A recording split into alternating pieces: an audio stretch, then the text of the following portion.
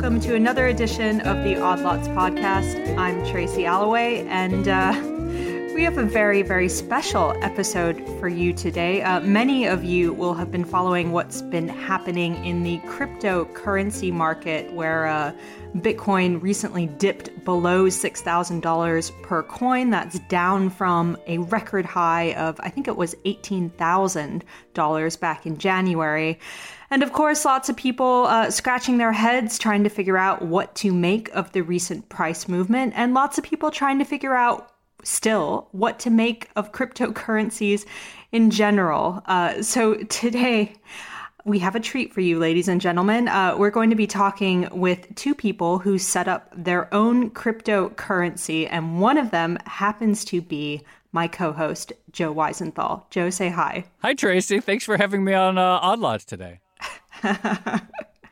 Yes, a little bit of a role reversal for you there. And your partner in this cryptocurrency endeavor is also a previous guest on the Odd Lots podcast. It's Guan Yang. He is a data scientist at a tech startup. Hi, Guan. Hi, Tracy. So in that brief intro, I mentioned that you had set up your own cryptocurrency. Do either of you want to sort of set the stage for when you did this and why you decided to do it? Well, Guan, what year was that? It was in January of 2014. It was a time when it felt like everyone was setting up their own cryptocurrency, and a lot of these were vanity currencies. There was, do you recall Guan Yang West, which didn't really get to actually launch? And as I remember the story, I was on vacation in Arizona, and you DM'd me and said, there's all these people setting up their own cryptocurrency, and there are journalists doing it. And, this is a big problem because you wanted to be the first. Yeah, I do remember. I remember like over New Year's vacation at around end of 2013, beginning of 2014, I had this idea. It's like, I should launch a cryptocurrency. And then I thought, who would be really interested because he's really fun, and he has a great sense of humor, and a say yes to new projects, joie de vivre, would be Guan. So I messaged Guan. I said, Guan, let's launch our own cryptocurrency, and we did it. We did, yeah. And I think we got ahead of at least the other cryptocurrencies in media, at least. Guan, as soon as you said that Joe needed to be first, I started laughing because that's the Joe that I recognize. Okay, so you make this decision to do it, but it can't be that easy, right? You have to actually figure out how your cryptocurrency is going to work. So how did you go about doing that? So at the time in January 2014, there were actually people trying to make it easier. I found this paid service, and I actually paid them an amount of Bitcoin that would probably be worth thousands today. Dude, I'm sorry. And it was like a cryptocurrency as a service. You paid them some Bitcoin, you put in the name of your cryptocurrency and the way that it would work, and they would create it for you. It turned out that it didn't work that well. So, like any good artist, I decided to steal something that already existed. And the most obvious choice was this cryptocurrency that was quite popular back then, and it's still pretty popular, I think, called Dogecoin. Is that how you would pronounce it, Joe? Yeah, Dogecoin. Yeah, Dogecoin is based on a meme of this particular Shiba Inu that's kind of a fox-like Japanese dog breed that's like the Instagram version of a corgi, becoming more popular in the U.S., by the way. And there was a particular Japanese Shiba named Kabosu who became a meme. There were all these captions like, wow, and such something, very something. Such moon. Exactly, yeah. And obviously, when that happened in 2013, someone had to create a cryptocurrency based on this poor dog. Well, and the other thing is, you mentioned stealing, but like all these currencies, the code is open for the most part. So Bitcoin, right, Litecoin, Dogecoin, which I think is based on Litecoin, all you have to do in a way is copy and paste the code and then change a few parameters, maybe change the name, and essentially everyone's kind of copying off of everyone. Yeah, and until a couple of years ago, all of these cryptocurrencies were almost all basically copies of Bitcoin.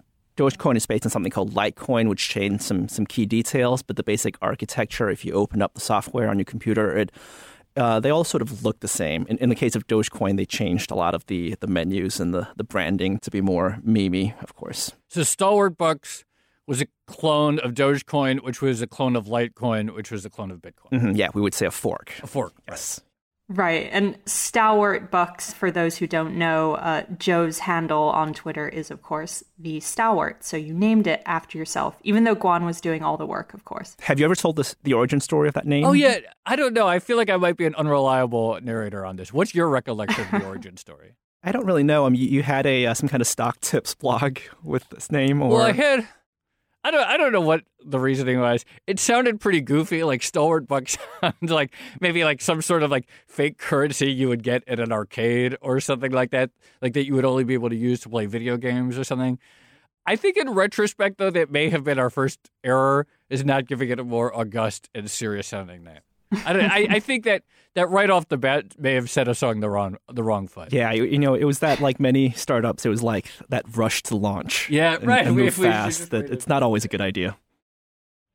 Okay, so we have a little bit of foreshadowing there of what's to come. But, you mentioned Stalwartbucks is a clone of Dogecoin, which is a clone of Litecoin. And this is a question I always have about cryptocurrencies, which is that anyone can launch these things. And so in order to be successful, you kind of have to focus on either first mover advantage or adoption. So what was your big plan to get people on board with Stalwartbucks?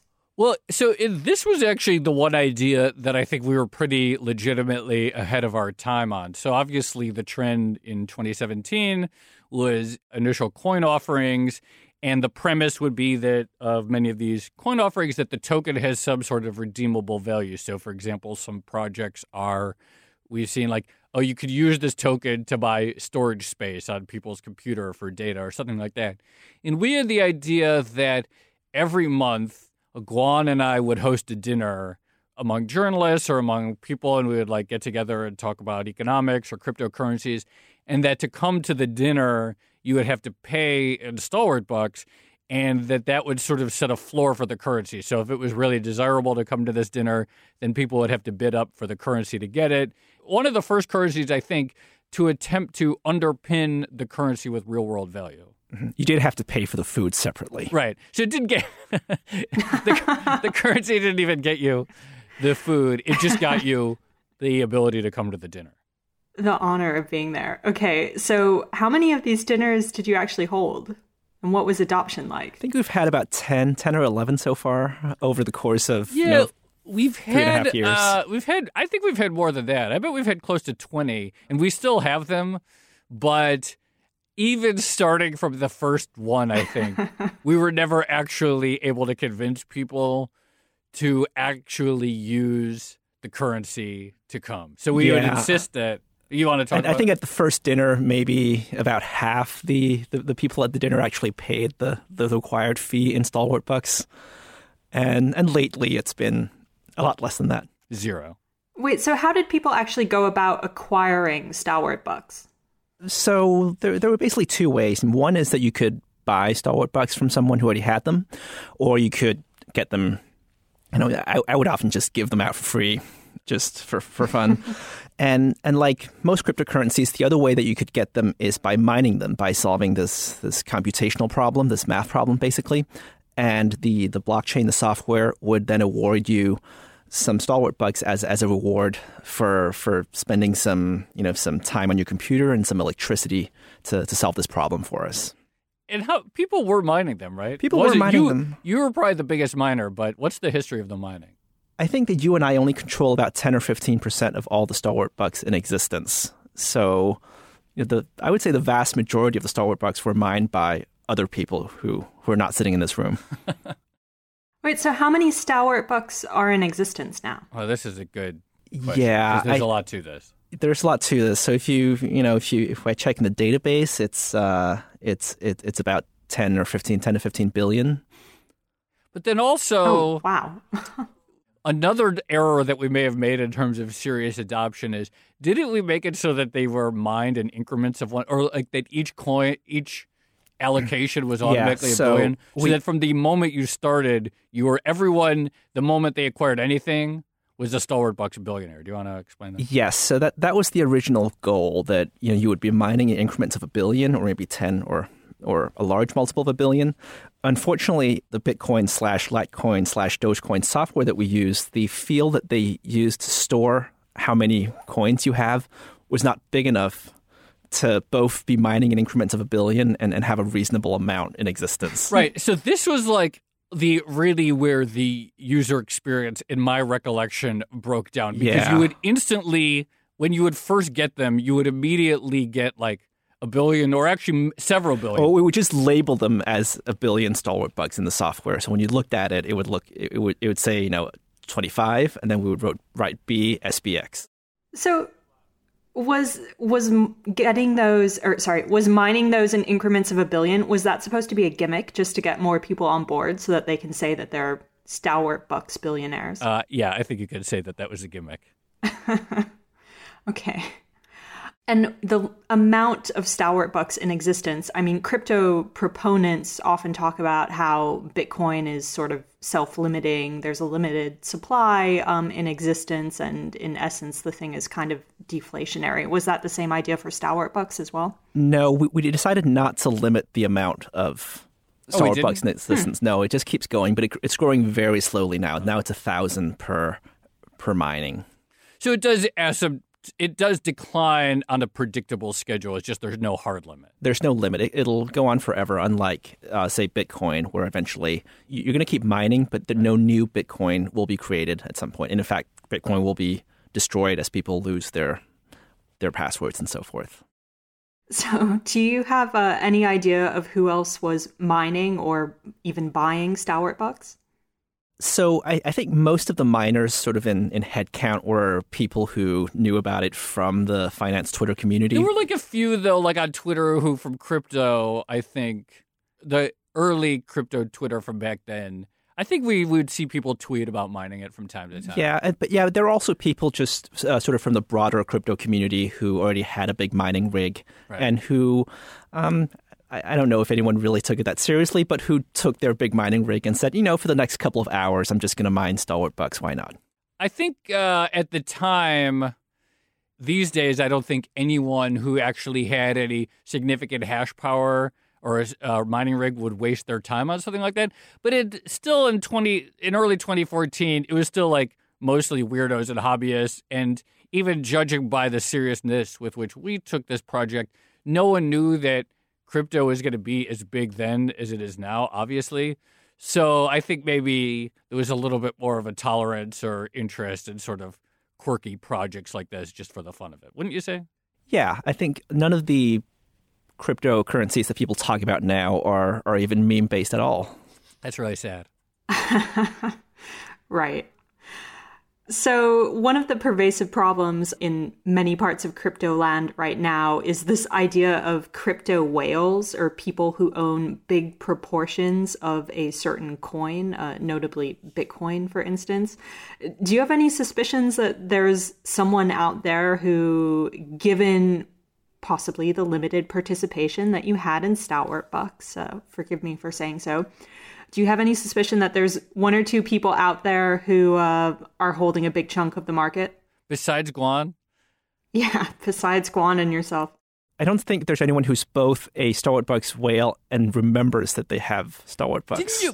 Didn't you say that at one point you were surprised to see that there was one other like pretty significant miner in this space? There was, yeah. I don't think we ever figured out who that was.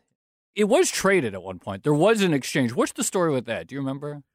I don't really know the backstory. We didn't have any contact with them. Back then, there were lots of crypto exchanges. Mt. Gox was still in existence in the early 2014, but there were tons of other exchanges that were trading all these weird cryptocurrencies like Litecoin and Dogecoin, Kittycoin, and all these others. And the one that we got listed on was called cryptoco.in, so CryptoCoin. IN is India, but it's not necessarily an Indian exchange. Yeah, I don't think they're actually based in India. Yeah. But if I recall...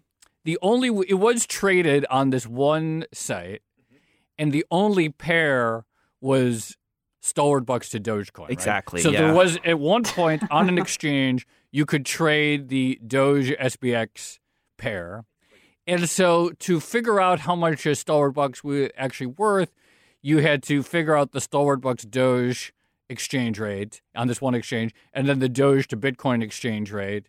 and then, of course, the Bitcoin to dollars exchange rate. Yeah, and as I recall, the maximum market cap in dollars was about $50,000. Isn't that incredible that at one point, in theory, all of the Stalwartbucks in existence on this very thinly traded exchange and this very tenuous exchange rate technically was worth about $50,000? You guys created 50,000 out of thin air. That's pretty amazing. Literally, yeah. Thin air and some electricity. Yeah, that's true. So you mentioned price discovery there, Joe. So without the exchange, would there have been any way to figure out what a Stalwartbuck is actually equivalent to in fiat currency or other cryptocurrency? I mean, I guess you could. The only other way to do it, if you don't have an exchange, would be OTC trades. In other words, someone sends Guan $1 for 10 billion Stalwartbucks, whatever. And those exist in cryptocurrencies today, those kind of OTC trades, but there would be no transparency or real market price discovery. Back in 2013, 2014, there was actually a pretty active Bitcoin OTC market. There were these internet chat rooms on IRC where you could say, I'm based in New York. I would like some Bitcoin at this price, and then you would either PayPal them some money, which PayPal wasn't happy about. You might meet them at Starbucks and exchange dollar bills, and they would transfer some Bitcoin to you. I kind of feel like that's going to be the future of that. Eventually, the crypto market might go back to that. It's totally plausible to me to see one day regulators be like, we don't want banks to be dealing with cryptocurrency exchanges in the future for whatever reason. And it's totally plausible to me that the crypto market could once again return to people trading Bitcoins for cash on Starbucks again. Yeah, they even had this complicated reputation system where if you'd completed a successful transaction, there was a bot that would keep track of your reputation. And there were some scams on that channel too, as I recall. Scams with crypto? Shocking. So, you mentioned that you were acting a little bit like a sort of tech startup at the beginning. Were there any disagreements that you two had along the way in terms of how you were actually constructing or deploying Stalwartbucks? I don't think so. I think the biggest regret is rushing to market, because I think we got the whole project done in 3 days. And I think that if we had waited even 6 days, we could have made a lot of user experience tweaks that might not have saved Stalwartbucks, but at least given it a slightly better shot. I think we just used the existing Dogecoin wallet, and that had a lot of the Doge memes, the dog paw print on it and stuff like that. Probably that would have been worth a tweak. Rethinking about how cumbersome it would be to denominate everything in billions might have been helpful. So a few things like that. I don't think rushing out that fast was probably the best move for market adoption. And the person they were rushing to beat was Alex Hearn of The Guardian. Yeah. And I don't think the Hearn coin ever really took off. Right. So. Didn't he use the third-party service? I don't remember. I think he did. I think we were so focused on beating other people. And of course, our project went further than everyone else's, because I think those were just one-day jokes. But if we had put any sort of serious planning into it, who knows what could have happened. There was a coin that launched a couple of months later in March of 2014 called Ars Coin from the Ars Technica folks. Oh. And they put in more of an effort to create tools for it to be useful to a normal user. So they had, instead of having to download this complicated software, you could have an account on a website, sort of like a bank, and store your Ars Coin there. But it hasn't thrived, has it? No. Well, I guess that makes me feel good, because it means no matter what we did, ours probably wasn't going to thrive either. Yeah. And what's the big takeaway that both of you learned about either cryptocurrencies or normal fiat currencies based off your experience? I'll be honest, I'm still kind of upset that we were launching a currency in 2014 and are not insanely rich. I kind of feel like if we had taken it a little bit more seriously, or a lot more seriously, and you never know. It could have been the next Litecoin coin, or even Dogecoin. I think at one point this year had a total market cap close to $1 billion. So if you have 10 or 5 or even 1% of that, that is really an extraordinary amount of money. And Dogecoin has really outlived the Doge meme itself. Yeah, it has. So in retrospect, I think like you have to be pretty impressed with anyone who is into crypto and launching their own coins in 2014 who is not now like incredibly loaded. And that's sort of weird to think about. Yeah, I would agree. I'm also very upset that Joe and I are not insanely rich. I think another sort of sad aspect of this is that the original concept was that all these dinners would be at Korean barbecue restaurants. And the one that we always went to, Kangsu on 32nd Street, is now closed, and all of Koreatown is still thriving, but in a very different form with no more mom and pop restaurants. Yeah. But I will say, on the plus side, we continue to have these dinners. And if there are any Odd Lots listeners who want to come to the next one, they should shoot me a message. We've met a lot of people at those dinners, and we've made like some good friends. And we always have a good time. And I think we have like 4 or 5 a year, something like that. Yeah. We've probably had about 4 or 5 a year since early 2014. So something lasting and good came out of the project. And one thing that I strongly feel about all cryptocurrencies is they are sort of like de facto social networks. They only have value because people decide they have value. And the ones that more people decide have value tend to accumulate more value. So we sort of got the social networking aspect right, just on an incredibly micro scale. Right. You just need a bigger social network there, Joe. Yeah, exactly. Well, that has really been a fascinating discussion. I'm going to bring Joe back in as a co-host because I feel very uncomfortable doing it on my own. But Guan Yang, thank you so much for joining us again on the Odd Lots podcast. Really fun episode. Thank you for having me.